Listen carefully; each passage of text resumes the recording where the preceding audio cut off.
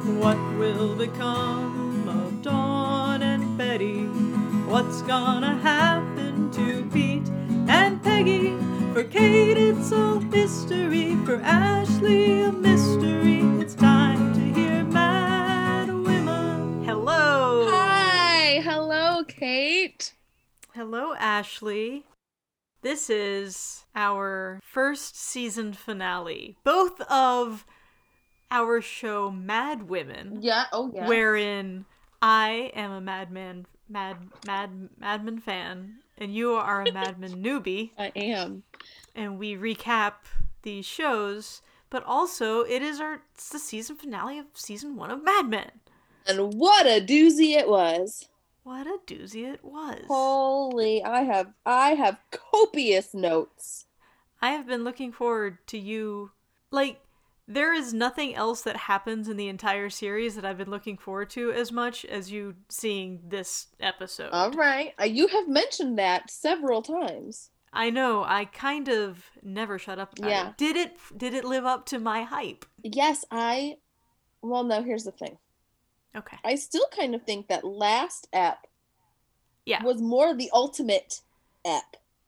And this could have even been like a season opener, maybe. Yeah. I don't know. It was a doozy, though. I'll tell you that much. Yeah, it was a doozy. We can talk about how they're both kind of like parallel finales somehow. Oh, okay. That's just a word I made up. That's like, but you're right. Like, it does have... This is season 1. Episode 13. But first we have to talk about what you predicted was going to happen. All right. You said Pete is just going to look for every opportunity to take down or undermine Dick Whitman. Okay. Snatch away his hanky, pee in his liquor, hide creme de menthe in his office.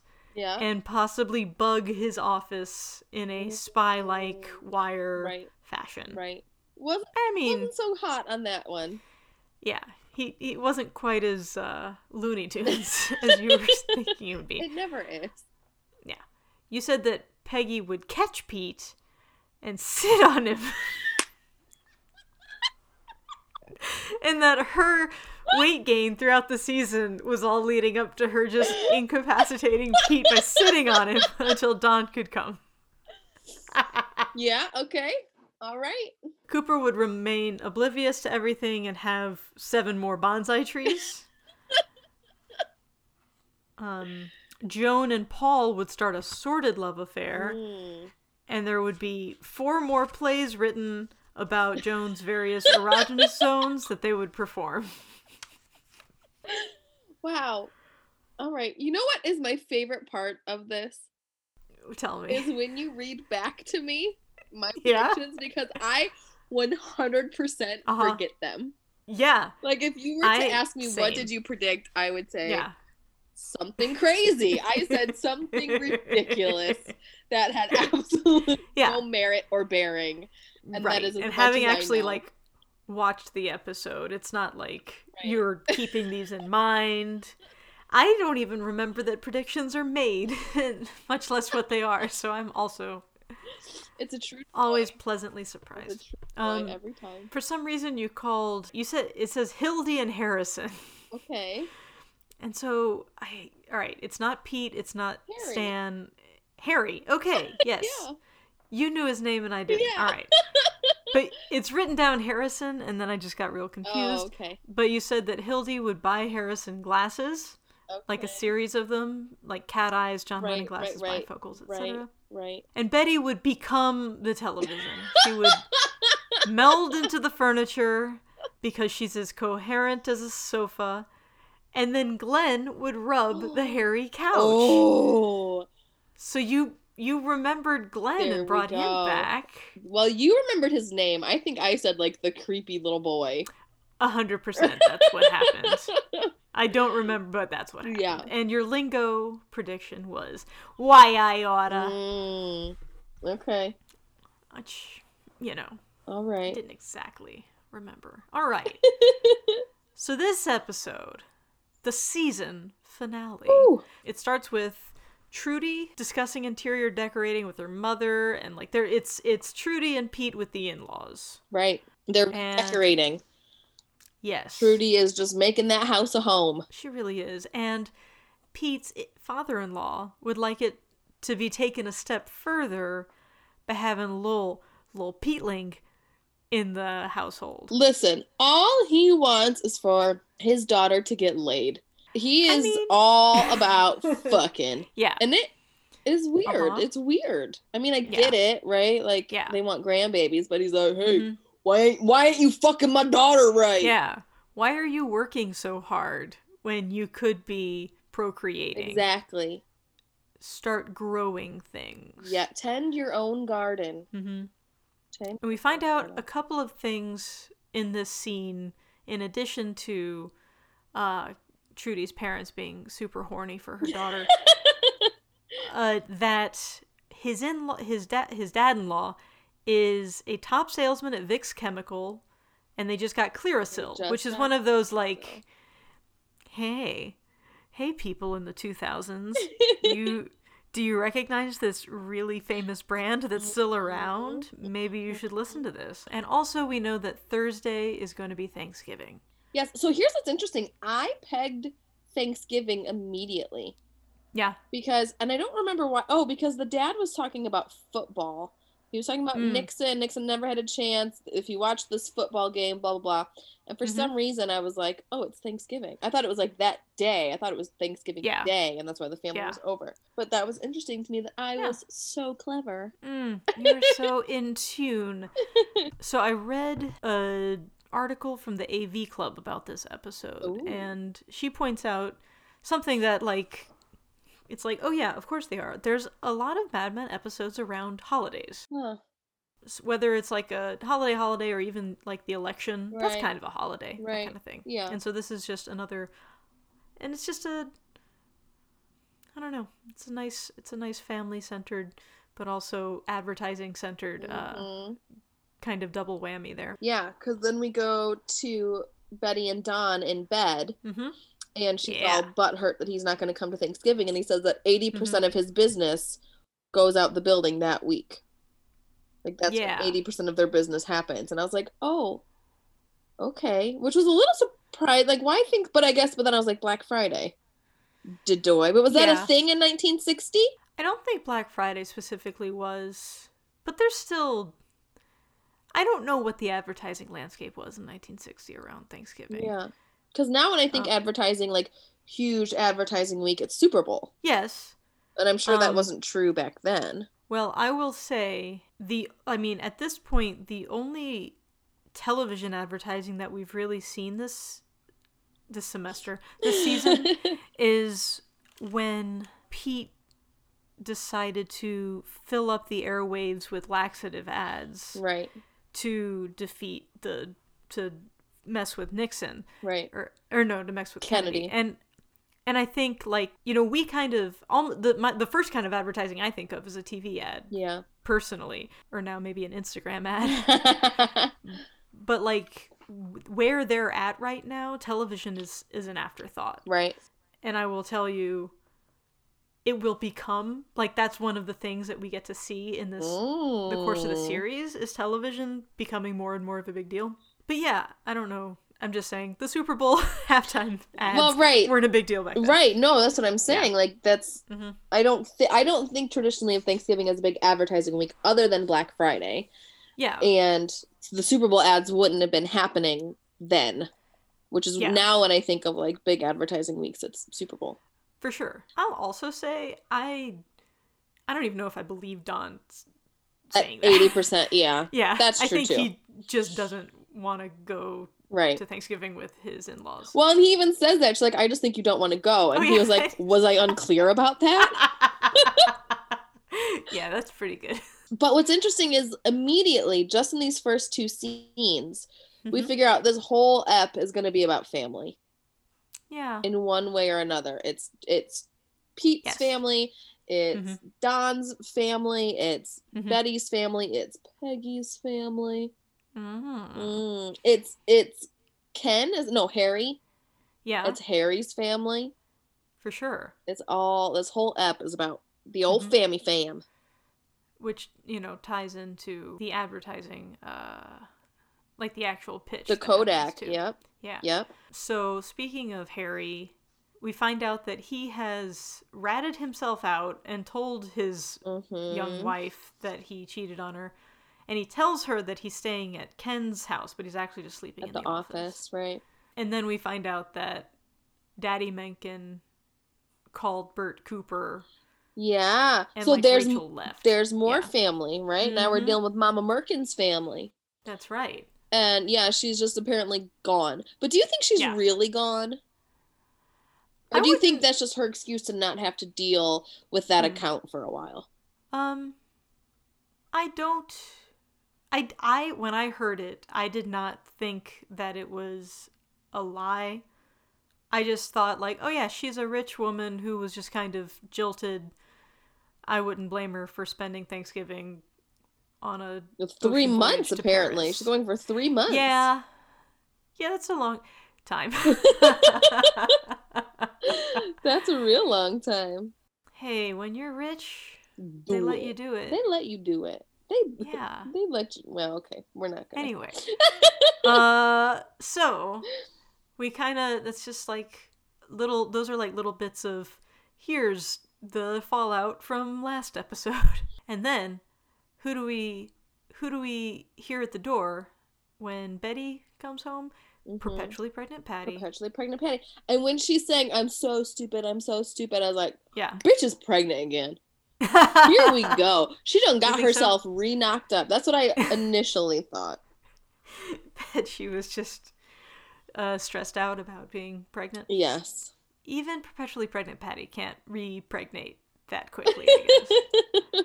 But she is like friggin' torn up. You know what she has? What does she have? Actual human emotion. Oh my god. I'm not used to what that looks like. Right?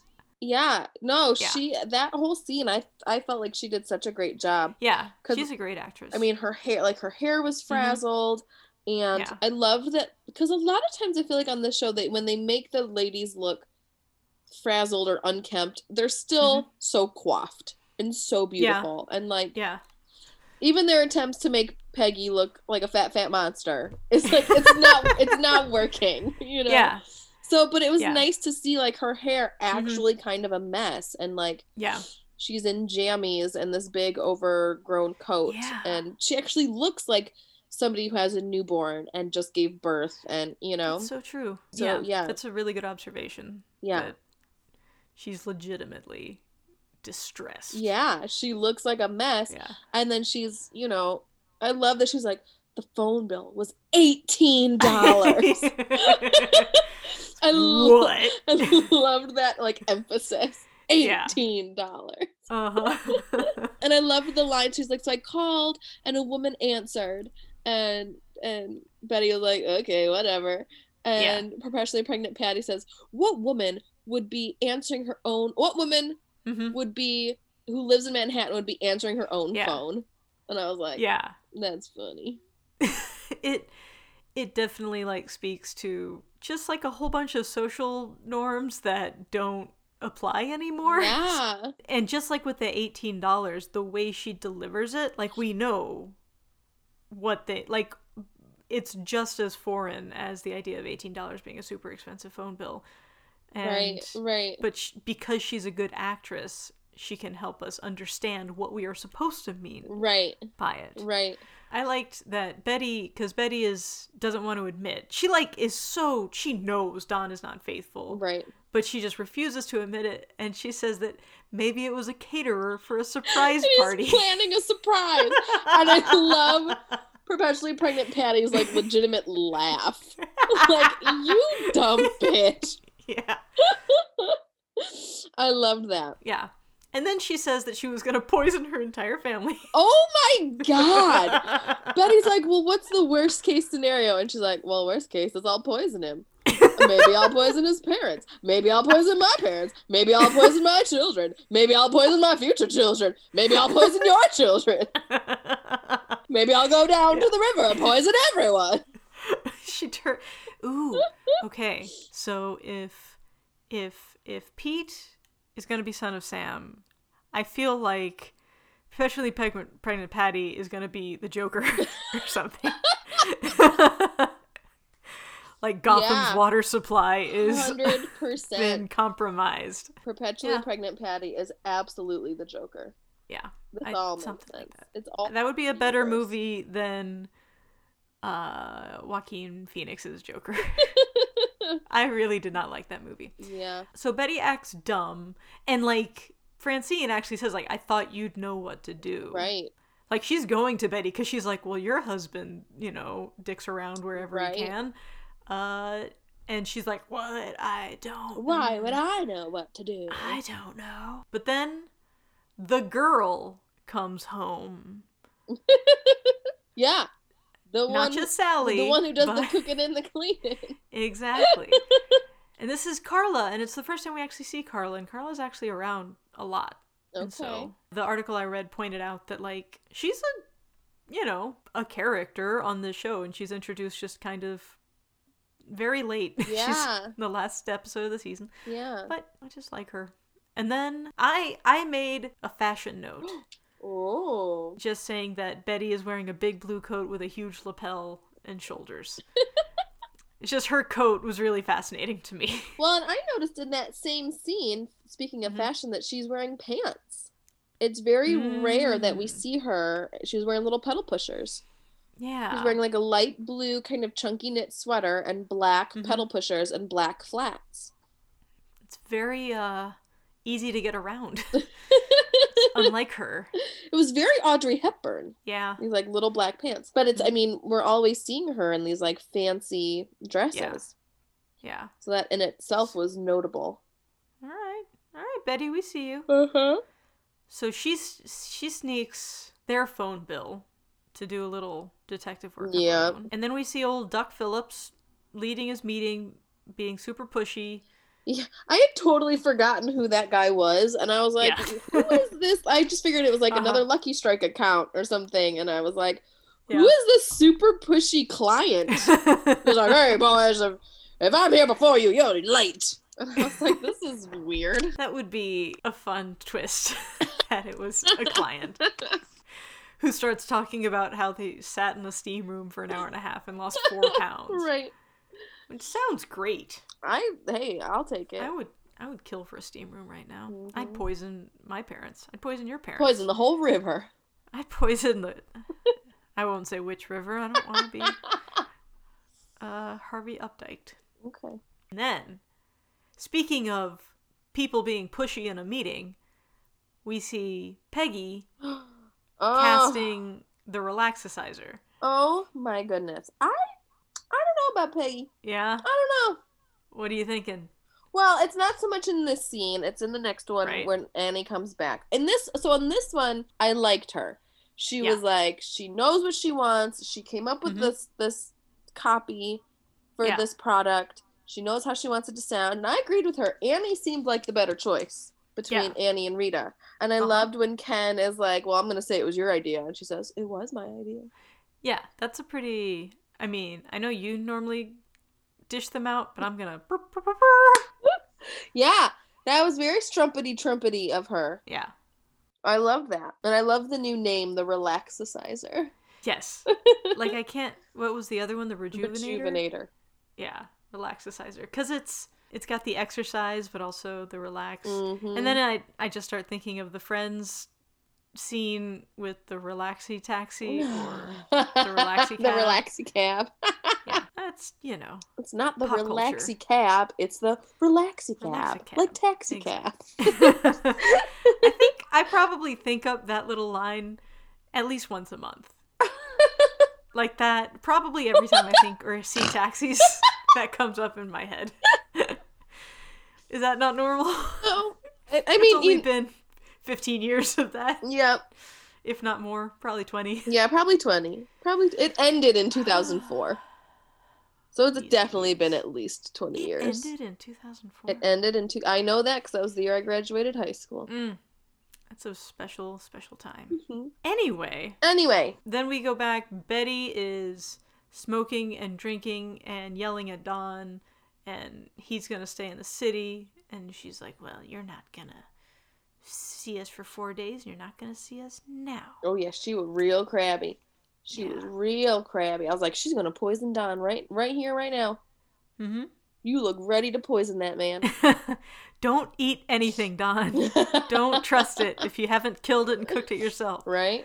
But she gets, like, super confident. She's, like, starts... She played dumb with Francine, but now she's starting to, like, almost push Don toward trying to admit something. I don't know. I mean, yeah, it seemed like... It seemed like she was ready to just come out with it. Mm-hmm. She's saying, well, Francine told me that, what's his name, Carlton, is cheating on her, just like you, Don. Yeah, that's what her eyes said. That is what her eyes said. I mean, kind of, because you only have a little bit of human emotion. But I mean, but she did, like, they did have, like, a staring contest. They did. At some point, and Don lost, so. Then... like you mentioned, Kodak wants them to give him a pitch for something called a donut or a wheel. Mm-hmm. The whole name of the episode is to reinvent the wheel. Mm-hmm. Mm-hmm.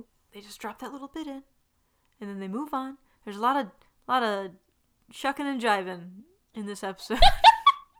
Good lingo, Kate. Thank you. You can predict if they'll do that next time. So then we get to that next scene where Ken and Peggy are in the booth, and it's just Annie. Mm-hmm. And I didn't think she was doing a bad job. I agree. I think she was doing great. I was like, damn, I'd buy that sex toy from this lady. Ken tells Peggy to give Annie a direction, and all that Peggy can tell Annie is just be more confident. Mm-hmm. And Annie is like, what do you want from me? Right. And of course, she becomes less and less confident because she's getting yelled at. Right. Well, and she's specifically like, imagine you have a husband. Oh, I know you don't, bitch, but just pretend like your life is good. Yeah. And poor Annie is just so upset. Mm-hmm. I feel so bad for this girl. Yeah. She's like, I am being me. Yeah, she's like, go back to just being you. Mm-hmm. Yeah, and I like Ken says that a woman who looks like that will never sound confident because she never is confident. Yes. I liked that too. And it was almost like Peggy, because she's never seen herself as like the pretty young thing, when she sees a beautiful woman who seems to have the world on a string, she's like demands of her to have all of her shit together. Right. I don't know. It's like Annie disappoints Peggy by not being the super confident person. Right. Well, because to Peggy, it's like, what on earth do you have to not be confident about? Mm-hmm. Everything is handed to you, Yeah. Or so Peggy would think. Mm-hmm. And then I love when Peggy's like, okay, go, goodbye.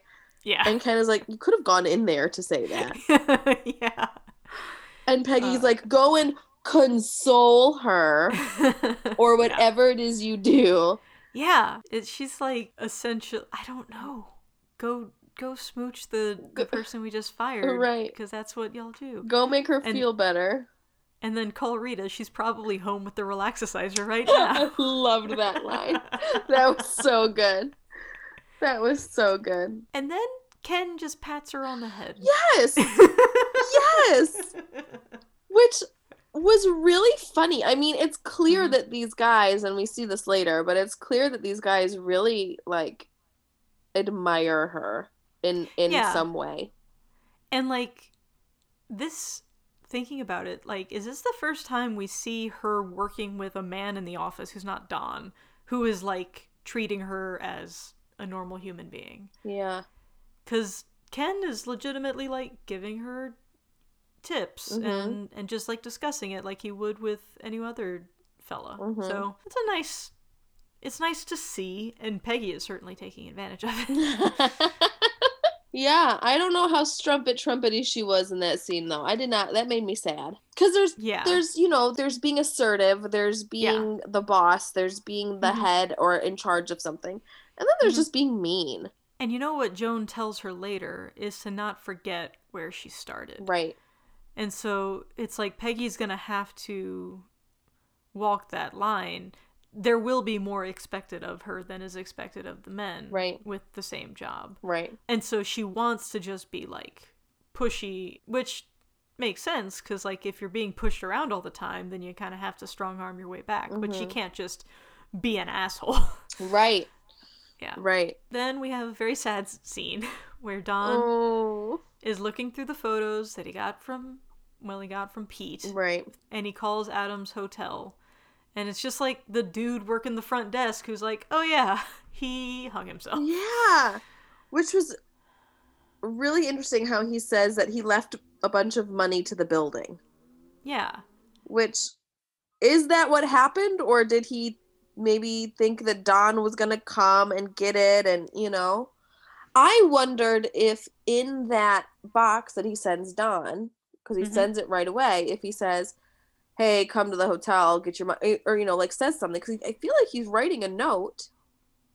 Well, I think he wrote the note so the sequence of events from that episode were he's mailing the package, and then he goes and writes in the note. Apartment with. So I'm guessing that the note was left with the money. Got it. And I kind of wonder. I mean, it's all supposition, but like, was he like, hey, sorry for having to clean up my dead body. Here's $5,000. Right.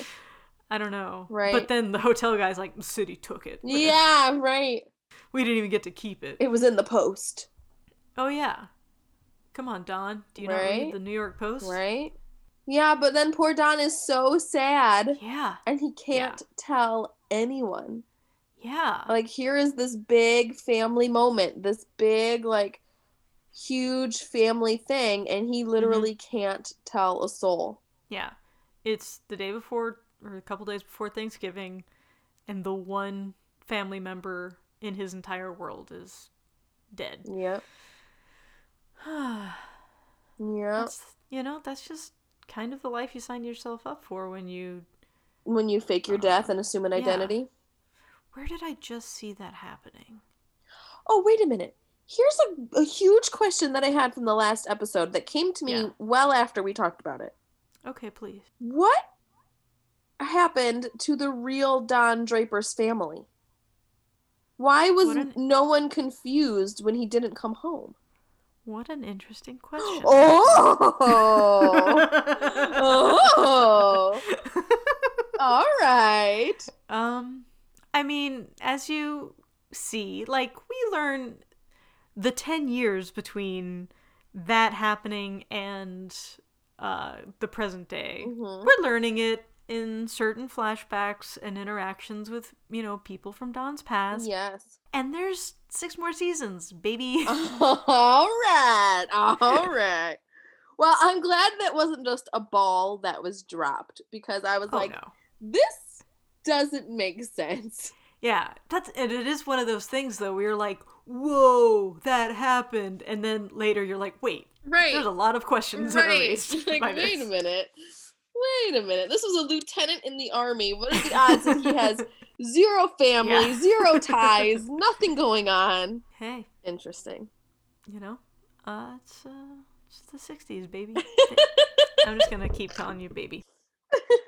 All right, so we've got Betty. She found an unrecognized number on the phone bill. She finally opens the phone bill. And who answers when she calls that number? Now, here's what the thing.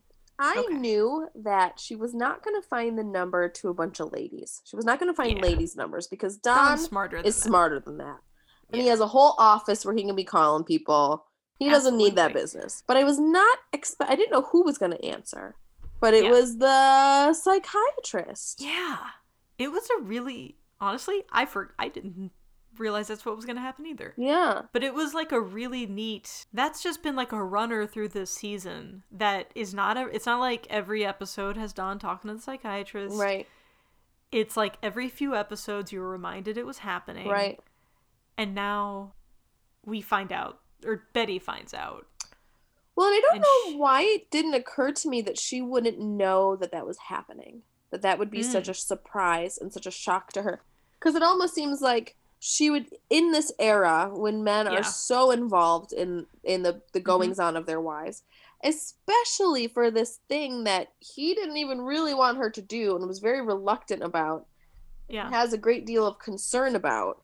It's surprising to me that she wouldn't think that they were talking about her. It would make sense for her to suspect that just because of all of those reasons.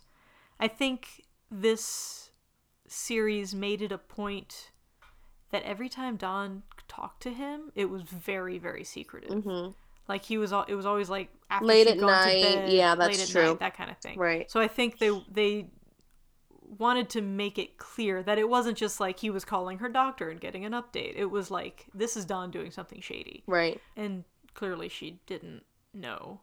And then I wrote, so the next scene, Don is asleep in his office, and it made it clear, so Betty, when she made that phone call, is sitting alone in bed. And it's like, my husband isn't coming home tonight. Right. I'm gonna call. So she was probably half expecting him to answer whatever this number was. Yeah. So yeah, she's just keeps kind of being pushed away. And like, she's at this if Don realized what was going on in Betty's head right now, he probably would have behaved differently. But because she keeps getting like pushed further in the direction of being suspicious. Right. Yeah. So he has no idea that she knows, and I think he has very little confidence in her and her ability to figure things out. He thinks she's just a big old dumb dummy. He thinks she's a child. Yes, he definitely does. And, you know, it kind of brings us to, so this next scene, he's sleeping in his office because he's drunk, but then Harry is walking by in his underwear with a trash can that's on fire. Yeah, I loved that. And I in the article I read, it talked about how Don is this very experienced philanderer, and he's got a wife at home who's like trying to sniff him out, but he doesn't think he'll ever be caught. Whereas Harry has cheated on his wife once, told her like immediately, and is now like, if that was Don, do you think Betty, I don't know, this actually might even be contradicted later in the series, but I feel like Don would be like, I'm sleeping in my own house. I'm not, you can't kick me out of my house. Right. Right. You can go sleep at your mother's if you really need to. Right. Well, clearly she wouldn't kick Don out because she knows that it's happening and she's still not kicking him out. Yeah. I mean, she knows. She knows. She's just, like certain other women, doesn't want to admit it to herself. I just need to reflect on Harry and his little funny butt jogging into Don's office. It was real funny. It was. It was so cute. I mean, I appreciate, you know how I feel about period specific undergarments. Yes, you have strong feelings. I have very strong feelings about. And how did these fly? They were great. They were perfect 1960s little tighty whities that were not so tight. No. I love that he didn't seem at all embarrassed. No. Like, he didn't really cover himself up much or try to grab a pillow or anything. He was just like, yeah, now I'm here. I mean, I feel like that was kind of a thing back then, though. I feel like that men hung out in their underwear. Kind of, or at least that there was less shame about it. I don't know. Like, I think about guys in the locker room in the 1960s. You're just naked, like dongs. I think about that too. Yeah, but I feel like I feel like the idea of toxic masculine, not that they weren't toxically masculine then, because obviously it was just a different version. It was just a different kind. And now it is very much about, like, if I show any kind of vulnerability or sensitivity at all, I am not masculine enough. So when Doug Phillips was in the steam room for an hour and a half, do you think he had a towel around him, or was it just he was free balling? Nuts akimbo. Nice. Oh yeah. All right. 100%. I'll have to watch that. Yeah. Perfect. So they're talking about the wheel. We find out that Harry was a photographer in Wisconsin.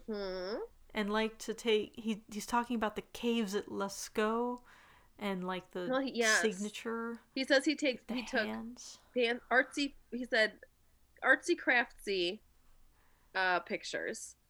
and that he had a whole series of handprints on glass. Because he was inspired by the handprints on the cave paintings. Which is really nice sounding to me. It is. He's a sensitive boy. He is. Clearly, because he immediately went and told his wife about what a dirty, dirty man he was. Yeah. He's got good parts to it. Yeah. So Don kind of like is like, okay, meeting over, goodbye. Yeah. And then he curls up on the couch, and something about seeing him like actually trying to get comfortable on the couch was just very endearing to me. Aww.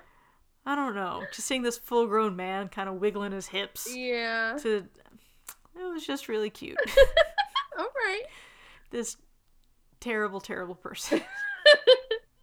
This terrible person who is so uncomfortable deep within his soul. He really is. Uncomfortable as a human. Can't get comfortable on a mid-century modern couch. His wife is cozy in their bed right now. And what is he doing?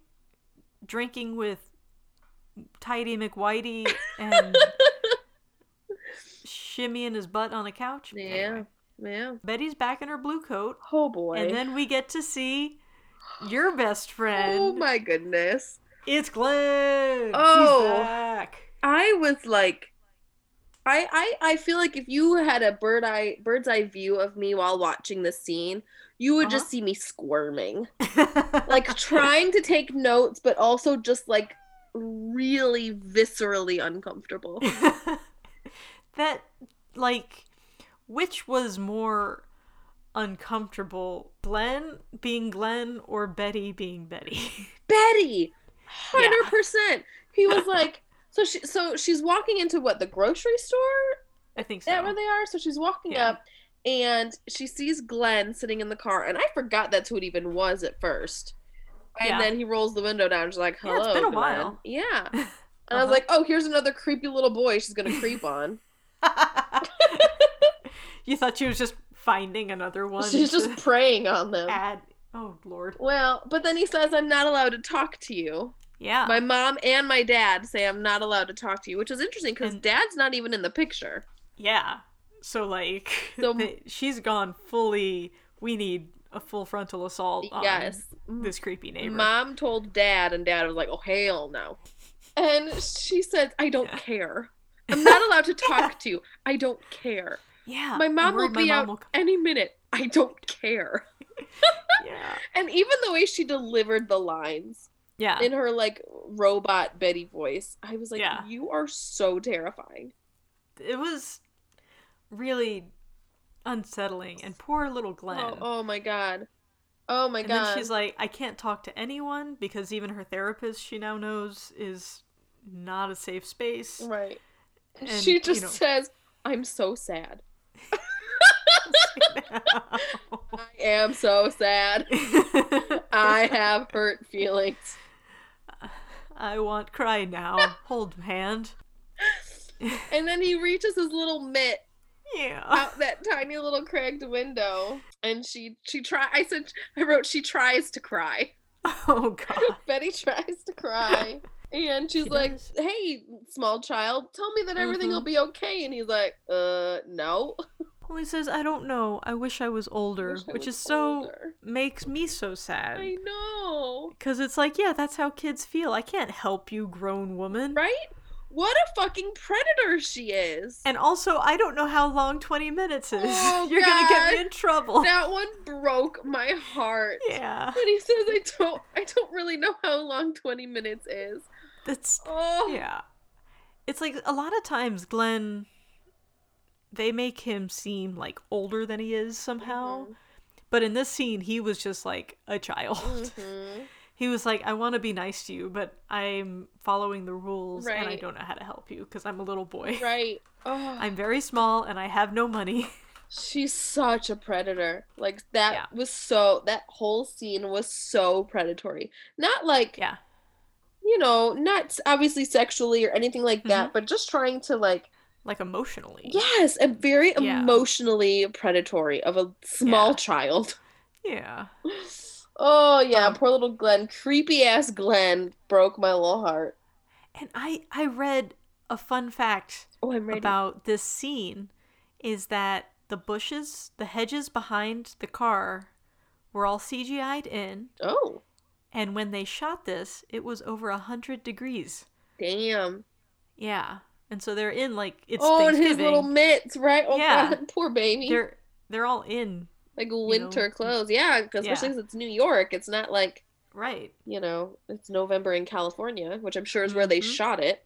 Yeah. In August. Right, which is why it was 100 degrees. Right. Yeah, they probably shot it in August in California. Right. So that was exciting that I learned. Look Once again, you. I wish I had Office Ladies pull, but I'm just Mad Women. There you go.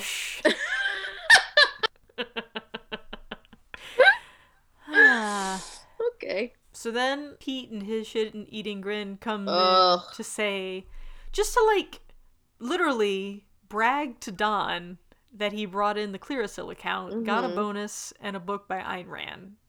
I loved that. I loved that. Bert just will not stop with the Ayn Rand. I love it. It's so cute. Yeah. That was such a cute detail.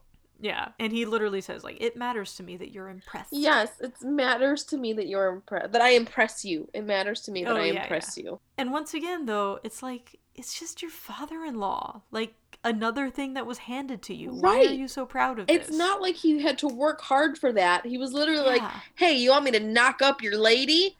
Make sure I got the bucks to take care of your grandbabies. It was very strange. Yeah. Also, I did not look this up, but I'm going to right now. I want to know how much $100 was in 1960s dollars.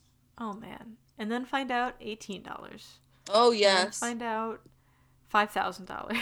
You already said 5,000. Yeah, we figured that one out. That was quite a lot. Okay, so $100 in 1960 is the equivalent in purchasing power to about $879.32. All right. So that's I mean, it's a chunk. Sneeze at it. It's a chunk. Yeah, you want to think of like a Manhattan executive bonus being in the multiple thousands. Right.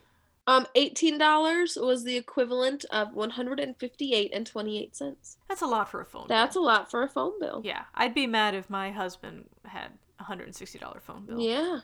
Especially because phone bills are cheap. Like landlines? Yeah, even long distance now. Even long distance is cheap. And of course, long distance there is Manhattan. I loved that. Like, where they're in like little Reading or some little tiny suburb. That's not a place.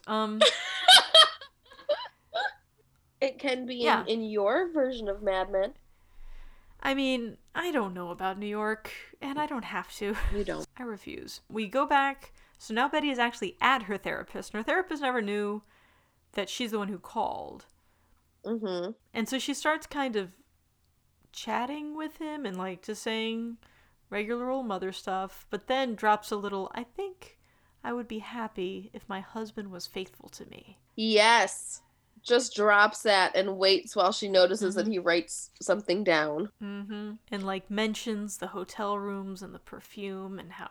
And it's like this is her incredibly distant way of getting a message to Don. Mm-hmm. Yes, right. So she's hoping that the therapist will tell Don, hey, he thinks she's just got this idea that you were not faithful to her. Right. I never even thought of that. Look at you. Look at you analyzicizing. I was like, why is she dropping this out of nowhere and looking so cheeky? Yeah. But listen, my brain's a little slow today, but that's totally why. Yeah. She just learned that those two are in cahoots. Yeah, because everything else she says... Well, she starts by talking about her mom and Thanksgiving. Right. And I didn't realize how not very long ago her mom had died. Or how recently. That's how you say that word. Yeah. I think her mom dies right before the series begins. So it's within, and that was in March. Yeah, and I mean, so it's within a year. Right, her mom was still around at Thanksgiving last year. Yeah. So, yeah, March would be not very long at all. But the way that it sounds to me is when she first starts... Do you see my cat just walking in front of this? I love it. When she first starts talking, it's almost like she's just giving a rehearsed... Here are the things that I talk about. It's almost Thanksgiving. I miss my mommy. It's so hard to keep, the schedule. Right. And I can't help but think I'd be happy if my husband was faithful to me. Right. She just drops that. That's what she really wants. That's when you're buying condoms, but you buy, like, some deodorant and some Cliff Bars and stuff on either side of it, so that they don't notice that your real focus is... And so you're just distracted by everything. It's just like, no, you're just buying a whole bunch of different things. Right. Nothing is more important than anything else. So that's Betty being sneaky. She's very sneaky. She's very sneaky. And then we get to what is one of the, like, defining Don Draper pitches of the whole series. Holy moly. What'd you think? I was ready for him to just start crying. I was like, at what point is he just breaking down? Because it seems like at any minute. And I was also expecting for pictures of Adam to be snuck in there. I just kept waiting. Like, he was going backward in time. Yeah. And I was like, we're going to see some old Dick and Adam pictures. That would have been. Because he just can't help himself. Yeah. But, no, that whole pitch was so beautiful. And then I wondered, I mean, I'm sure it is, but is the carousel what those were actually called? It is. I remembered to look it up. The carousel projector, it, like, literally, the first one was on the market in, like, 1961. So I think it's even time-wise kind of accurate. And then, like, it was around, it might still be around, but... I mean, I remember seeing those as a kid. Yeah, and they were called carousel. It's one of those things, it's like, what a great pitch this is. And that happens in this show, where he will pitch actual advertising campaigns, and... That's fun. And even, like, I mean, the first one, Lucky Strike Gets Toasted, like, that's a real thing. Right. But yeah, the way he changes it from a wheel to a carousel. Right. And again, all about family. It's all about family. All about family. I read, one of the articles I read said that, like, he convinces himself. Like, in the middle of this... This is kind of what makes him realize, oh, maybe I actually do want to spend Thanksgiving with my family. Yes. I mean, this was his Sterling in the hospital seeing Mona walk in moment of like, shit, I really kind of do love my wife. Yeah. Like going back and seeing her pregnant and seeing little tiny Sally and their wedding pictures. And like the family that he didn't have as a child, oh, here it is. What am I doing with myself? Exactly. The woman that I've been infatuated with is on a boat to Paris right now, but I've got an actual family. Yep. But yeah, that whole thing was so beautiful. And poor Harry. Well, first of all, I loved that whole bit about nostalgia. He says, what was it? The Greeks? The Greeks say that nostalgia it means pain from an old wound, a twinge in the heart. And I was like, oh, that is nostalgia. Yeah. It is a twinge in the heart. It's a powerful... I think John Hodgman has a lot to say about nostalgia. He thinks it can be a negative thing, but I think that's based on the fact he's looking at how current pop culture is nothing but nostalgia for whatever was popular when you were a kid. Yeah. And people can't get over it. Yeah. But that's like what photographs are all about, is remembering wounds. Right. And how you actually feel it. You're not just looking at a picture, you're experiencing it again. Poor Harry. As soon as he says, it takes you back to the places where you know you're loved. Harry's like, oh, he just rushes out of the room. Yeah. Poor Harry. But also don't cheat on your wife, so maybe not so poor you. You know, it's a hard lesson to learn sometimes. Yeah. And especially, like, look at where he is. Right. And the company he keeps. Right. That's what we like to call natural consequences. It's true. Hey. Hopefully you can learn from it. Not drink so much creme de menthe. So they all celebrate because they, like Kodak, they cancel all their other meetings. So I loved their faces when Duck is like, good luck with the other meeting. The Kodak guys are just like blinking and bleary-eyed.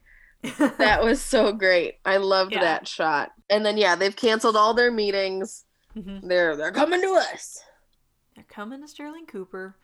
And so all the boys are celebrating in Don's office, and Don decides that he's found the perfect writer for Pete's Clearasil account. It's a young woman. Loved it. You know, young ladies, they have pimples too. calls in Peggy, and Pete gets fucking pissed. Oh, yeah. Like he's being punished. I loved it. Peggy. He says she's not even a writer. She's a secretary, whatever he says. Uh-huh. And Don's like, Peggy, get in here. Congrats, you're a junior copywriter. Oh, it's so good. I loved it. She says, I will do my sincere best. My sincere best. Well, before he brings her in, we have that moment with Ken where they're like, well, Rumsfeld loves her and whatever. And Ken's like, yeah, you should have seen her in the booth. She's great. Like, he has a sincere, like, moment of praise for her where he was like, she can fucking do this. Yeah. Yeah, like, it's not just a throwaway thing at this point. It's like, hey, she's proven herself on a couple different accounts. It's time. Mm-hmm. I read that this scene where they are all in the office, there's a moment like that in the pilot episode. I'm thinking after the Lucky Strike successful meeting. Mm-hmm. And then there's also a scene with Peggy and Joan is walking her to her new desk, which is exactly what happens in the pilot episode. Yeah, that was really fun. Joan walks her to like an office with two guys, like a dude you've never seen before. Right. And also, I wrote, damn, Joan, striped top and big hips. I literally wrote, damn that dress. She was like, it's the season finale. Damn. And you are not going to forget Joan Holloway? Holloway. I was going to say Crawford, but that's not. You won't forget her either. She's incredible. Yeah. Yeah, no, that dress was fire. Yeah. And Joan is kind of counseling her in a couple different ways. And she says, sometimes when people get what they want, they realize how limited their goals were. Mm-hmm. Which is almost like telling Peggy, keep shooting up. Right. You've only been here 6 months. Right. And you've got this promotion. But also to think of the other girls or they won't think of you. Mm-hmm. As they're walking past all this. So is Peggy going to get a secretary? Like, do those guys have secretaries? Those copywriters? I don't know. I don't remember is the answer. Yeah. I would guess there might be like one secretary for more than one. Yeah. Assigned to like a batch. Mm-hmm. I noticed that, like, same how an episode or two ago when Pete was just naming random employees of Sterling Cooper, yes. It's like, oh, there's a lot more people that work at Sterling Cooper than the 10 people that we see. Right. And all of the, like, hot stuff is happening in that main area, mm-hmm. but Peggy is just being sent to the far reaches of, like, she's not at the cool kids table anymore. Nope. No, I feel like she's gonna have a less good time. Possibly. And that is a tiny, cramped little office. Mm-hmm. With a dude who's just chain smoking. You know what? She doesn't feel too good, though. She ain't feeling great. She had a bad sandwich. She needs to go to the doctor because her tummy hurts. So, what's up with that? What happened?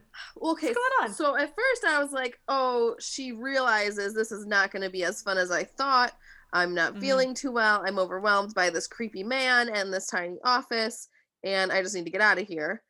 And she goes to the doctor, and the doctor is immediately like, well, congratulations, you're expecting. Uh-huh. And she's like, it's not possible. Didn't she get on birth control?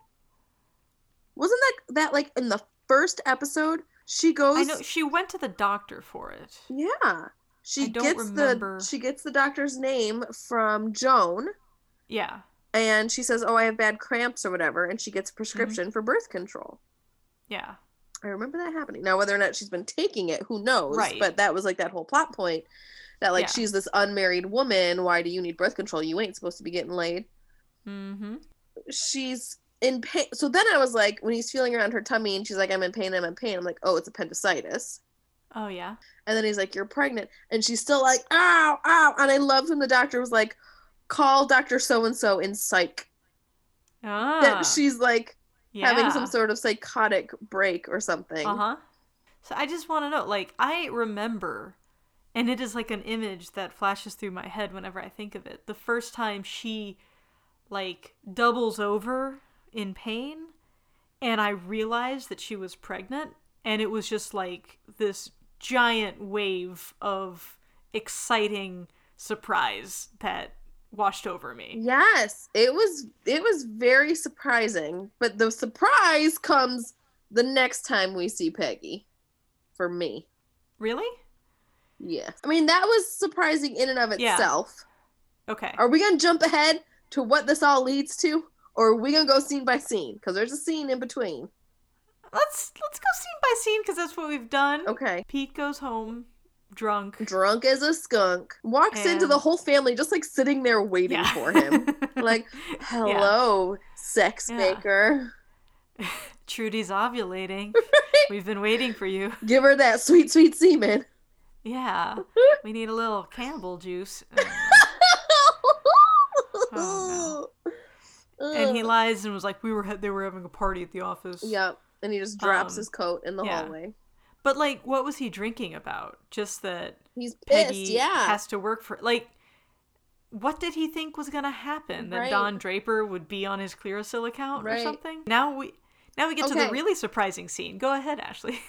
How did she just have a full-on baby? Yeah. Okay, first of all, let's think about it this way. This is now November.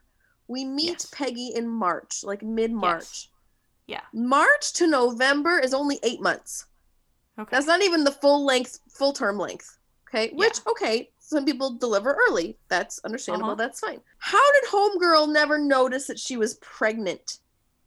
Yeah. In 8 months, you ain't skipped a period. Okay, now maybe if you're on birth control, you wouldn't. But also if you're on birth control and I have a lot of questions about how she carried this child to term. Have you never seen Surprise, I'm Pregnant? Okay, what's that called? Now listen. My best friend Heather was obsessed with that show. What's the name of it? I think it is like Surprise, I'm Pregnant, or Surprise, a baby's coming out of me, or Oops, I pooped a baby, or something. Oopsie poopsie, there's a baby, I think is the name of that show. I didn't know I was pregnant. I mean, that's the same. Or unexpected. So my best friend Heather was obsessed with that show. Okay. And we were always like, how could you possibly not know that you were pregnant, right? Mm-hmm. And it's like, it happens sometimes. Clearly there's 2 whole shows about it. But she was always terrified that she was pregnant and not knowing it. And like, anytime she slept with anyone ever, like, she was on birth control. They were safe, whatever. Mm-hmm. So she's going to be so glad you're talking about this. She will. She'll think it's funny. But I remember one time, it was probably like March or April or something. And she was like, I'm just freaking out. I took a pregnancy test and it's negative, but those can be wrong sometimes. And she's like, I figure if I don't have a baby by November, I probably wasn't pregnant. Man. Foolproof is right? What that's how you ladies, listen up. If you want to know whether or not you're pregnant, just wait 8 or 9 months. It's called God's pregnancy test. But so here is Peggy. I was not when she started doubling over in pain. Yeah. I was like, she's having a miscarriage. Okay. That's what's happening. Like, she's suddenly feeling ill. She's having a lot of pain. She can't be that far along. And when he has her put her hand on her tummy, he's like, do you feel that? What was she feeling?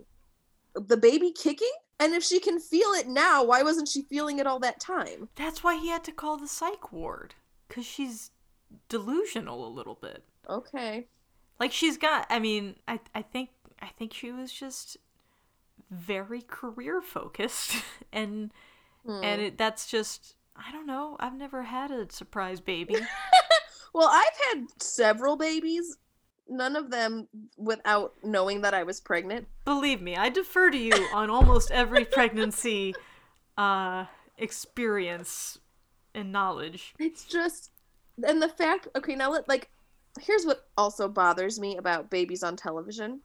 Okay. Whenever there's a newborn, it looks like a 3-month-old fucking baby. Because it is, right? They can't get real newborns. Yeah. The few times that I've seen a show where they actually had a disgusting-looking newborn, I was like, spot on. That's great. Yeah. But in this case, if she was only 7.5, 8 months pregnant, that baby's gonna be little. Yeah. Just use a doll. Like, you don't have to show the real dumbass 3-month-old baby. Yeah. It just didn't add up. It's like the non-1960s bra. You have a non-premature baby, and I'm annoyed. Maybe this is a callback to the pilot, where it's like, here, it's one anachronism. One thing is off. It could be. But that was very shocking to me that she actually, like, had a full-on baby. Because I was expecting it to go a more different kind of way. So it didn't surprise you that she was pregnant. It surprised you that she had a healthy baby. Well, it surprised me more, I should say. It surprised me. It was more shocking. See, that didn't do anything for me. Right. Like, I was like, all right, she had a baby. Cool. Like, that's an interesting perspective, and thank you for sharing it. I mean, but, like, you see her. Explains why she got so fat. Well, right. Like, and so had you at any point in her weight gain, had it crossed your mind that maybe is she pregnant? No. So how good is that? That a show where the fact that she has sex twice with a married man is a huge plot point that doesn't really get too much visited. Mm-hmm. And then she gains weight over the course of several months. And you never suspect that's pretty good. That she's pregnant. That's like pretty good. Really remarkable to me. And they discuss her weight. Right. They bring it up. It's an issue, and but everybody just drives it in a different direction. Yeah. Well, and I think too their choice to add the jowls and like fatten out her face helps, because not always when you get pregnant, especially when you start out so thin. Yeah. She was very thin. It wasn't like she was heavy set to begin with. Normally for those kinds of women, it's just all in the belly. Yeah. Right? Like your face changes a bit, and like your nose spreads, your feet spread, like parts of you spread, unfortunately. But I mean, she had like full on jowls, and it looked like girl was just getting fat. Yeah. I mean, I liked that. And like that's another thing that I never brought up before when you would point out how her ankles and wrists were thin, is like women will do that where they gain most of their weight in certain areas. They don't gain it in their arms. And I think it's, different women will definitely be different. Well, and certainly like certain pregnant women, right? Like you'll gain that weight in all sorts of different places, and that's definitely a thing. But I think that helped, the fact that they weren't just fattening up her belly. Yeah. Helped to take the viewer's mind from that. Right. And there weren't like, oh, she's got morning sickness now. Oh, she's really cranky differently. Like they didn't do any of that stuff. Right. But she really is in denial. Like she won't even look at that baby. She won't look at that baby. And you know what? The focus of the whole series is a man who lost his mother when he was born. And now a bastard child at that. Mm-hmm. A bastard child that lost from a married man. Mm-hmm. And what has Peggy done? She's created a bastard child from a married man that she doesn't want. Huh? Oh, and look at them go. Pete's in-laws, who are so desperate for him to have a child, and guess what? He did. He had a baby today. He had a little boy, and doesn't even know it. Damn. So then we have, just to finish out the episode, Don gets on what's clearly like a holiday train home. Everybody's partying. And he comes home, and like Don says he's coming with the family to Thanksgiving, and Betty's all happy. But then we find out that was a dream. Daydream, yeah. Which I don't like. I don't like it when movies or TV shows have alternate fake versions. Yeah. I think that's cheap. Well, especially when it isn't a device that you use often. It's one thing if you have developed, like, they've developed the flashback, right? But they have not developed this idea of, like, a fantasy, other kind of world that you see play out. Yeah. And, like, The Sopranos, which is where Matthew Weiner was born, like, it has several dream sequences where Tony Soprano is having a dream. But, like, you figure it out pretty quickly, normally because someone who has died is talking. And so it's not hiding the ball from you. Right. It's not tricking you. Right. I don't like it. I don't know. When it's playing drawn out dirty. like that. Yeah. But in real life, the house is empty, and so, like, he wanted... It looks like he actually was hoping he was going to get to go to Thanksgiving. Yeah. Yeah, he wanted them all to drive down in the car. Yeah. And then the season ends with one of the greatest Bob Dylan songs of all time, Don't Think Twice, It's All Right. So, suck it, Ashley. As soon as I realized it was Bob Dylan, I was like, Kate's going to have words for me. Yeah, and they are, suck it. For the listeners at home, I think Bob Dylan is terrible, and Kate is very angry at me for that opinion. I think that's a bad opinion. Well, and it's your fault. Can I just say, I just don't like his voice. I think he's an excellent songwriter. I very much enjoy covers of Bob Dylan songs. Does that make you like me any better? I mean, there's still no reason to pass such harsh judgment on him. Well, that's what because I do. His voice, and particularly in Don't Think Twice era, that actually wasn't too bad. I will say that wasn't so bad. It wasn't the latter, just sort of talking type singing. Yeah. Which we don't need to go any further in that. I just know Matthew Weiner has a great taste in music. Because it's my taste in music. So yeah, like you mentioned before, the penultimate episode of this season was more Big Bang finale style. Because we actually find out Don's history. Right. But it kind of makes it more significant that this is the episode that was the actual finale. Mm-hmm. When Don figures out that he actually wants a family. Right. and then doesn't have it. He's chasing something to fill that hole that was left. Yeah. And that he ran away from. He's like one step late at every turn. He's just too late to get back in touch with Adam. Mm-hmm. He's, not necessarily too late with Mama Merkin, but kind of like... Yeah, she's gone. Right. He can't, like, go apologize to her or anything. Right. She's out. Right. Mm-hmm. Right. He's definitely about to be a step too late with Betty. She's figuring him out, and she's about to go off and marry Glenn. They're going to have a wonderful life together. Yeah. He's on his way to steal your girl. With his 2 front teeth missing. Yeah, and his little mitten paws. Yeah. What else can we say about this last episode? The whole first season? You've watched an entire season of Mad Men, Ashley. How do you feel about it? I feel accomplished. Let me tell you. Okay. This is a show I was wanting to watch since it aired. And just never found the time, like the timing didn't work out. Yeah. And then I felt overwhelmed with trying to start it. Okay. Because it was such a cultural phenomenon, and so big and so long. I was like, well, I can't watch it now. It's already happened. That's also how I feel about the Marvel Cinematic Universe. Oh. There's just too much. Yeah. And also Star Wars. There's too much of that. I can't start now. I will say that Mad Men is much more rewarding than either of those film series. All right. I think about, especially like in quarantine, like, should I just watch the entire Marvel Cinematic Universe? Which, I don't know how many of them you've seen. I've actually seen most of them, but I don't actually want to see, I don't care about any of them. I've seen very few. Are the X-Men in the Marvel universe? They are Marvel characters, but those movies are not in the MCU. Then no, I've seen the first Guardians of the Galaxy. That's, you know what? If you're going to see one, that's probably the one to see. It was great. It was a great one. And I think that's where my list ends. That's respectable.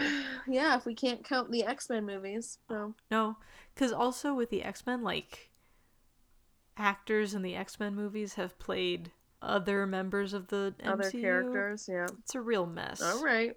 Thank God that's not what our podcast is about.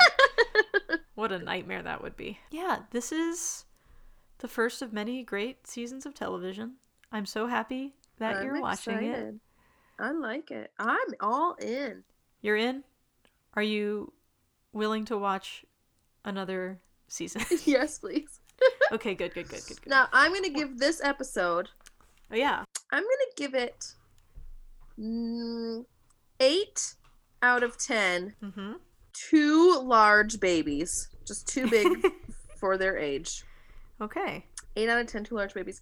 And I'm going to give the whole season 9 out of 10 smoking trash cans. Oh, I love it. Yeah. Or you know what? I'm gonna. That's too specific to this episode. Okay. I'm gonna give it 9 out of 10 highball glasses. Now that's classy. Mm-hmm. And there's a lot of those in every episode. There's a lot of those. All right. Do you want to do a prediction for season 2, episode 1, or just season 2 generally?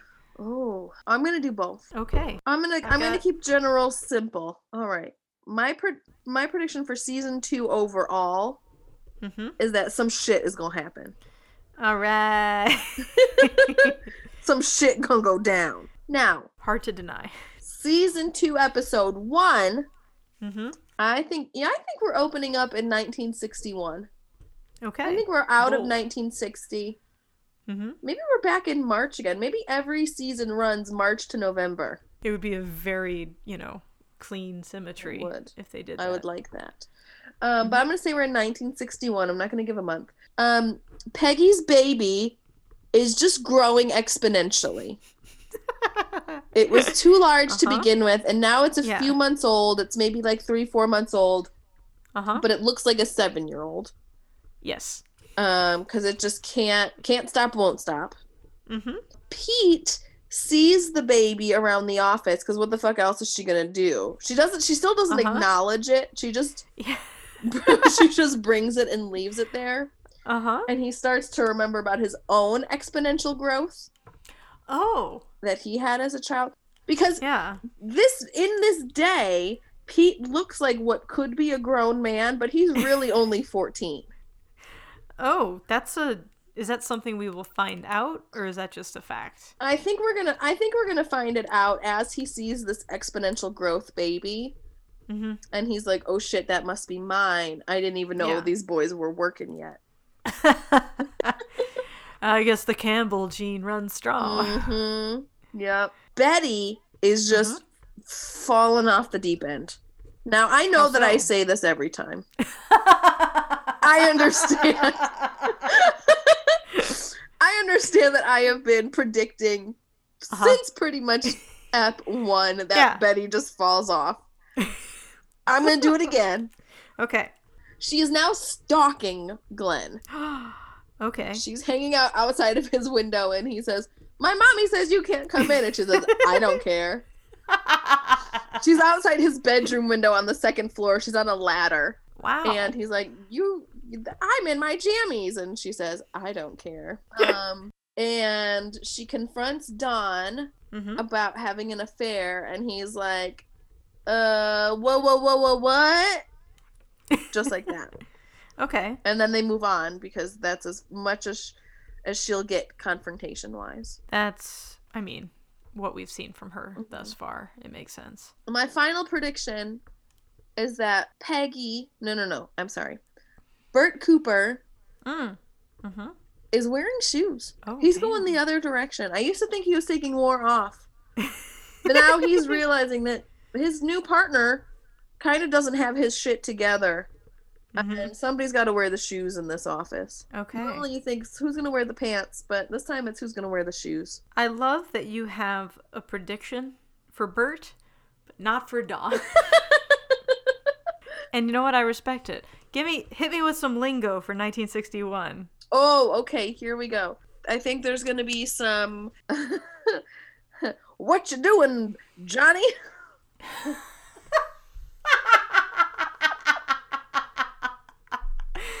We've got to get Johnny. Johnny has a lot of questions to answer. That's the name of Peggy's baby. Johnny finally makes it. And Pete, when he realizes it's his baby, says, what you doing, Johnny? Man. And maybe somebody is gonna, play Frisbee. I feel like Frisbee was a thing in the 60s. You just throw in another prediction out there. It's just the pop culture icons that that they put in the show that it's going to be Frisbee. Yeah. I mean, it stands to reason. Yeah. Yeah. So I'm excited to see how closely my Madstradamus works out to be. I am confident that all of those things happen. Thank you. In season 2, episode 1. I'd like to just thank everyone out there who's been listening to all 14 of our episodes. I hope your experience of Mad Men has been enhanced by our excellent recap skills and very bad research. Very bad research. It's usually happening as we're recording. Yes, which is optimal. That's all right. And until then, merry Mad Men to all. And to all a good night. Fuck, that's all right. Next season 2. I'll get there. Thank you for listening to Mad Women. Mad Women is engineered by Ashley Davis, music by Kate E. Britt, and graphics by Dylan Anderson. Follow us on Twitter and Instagram at RadMadWomen.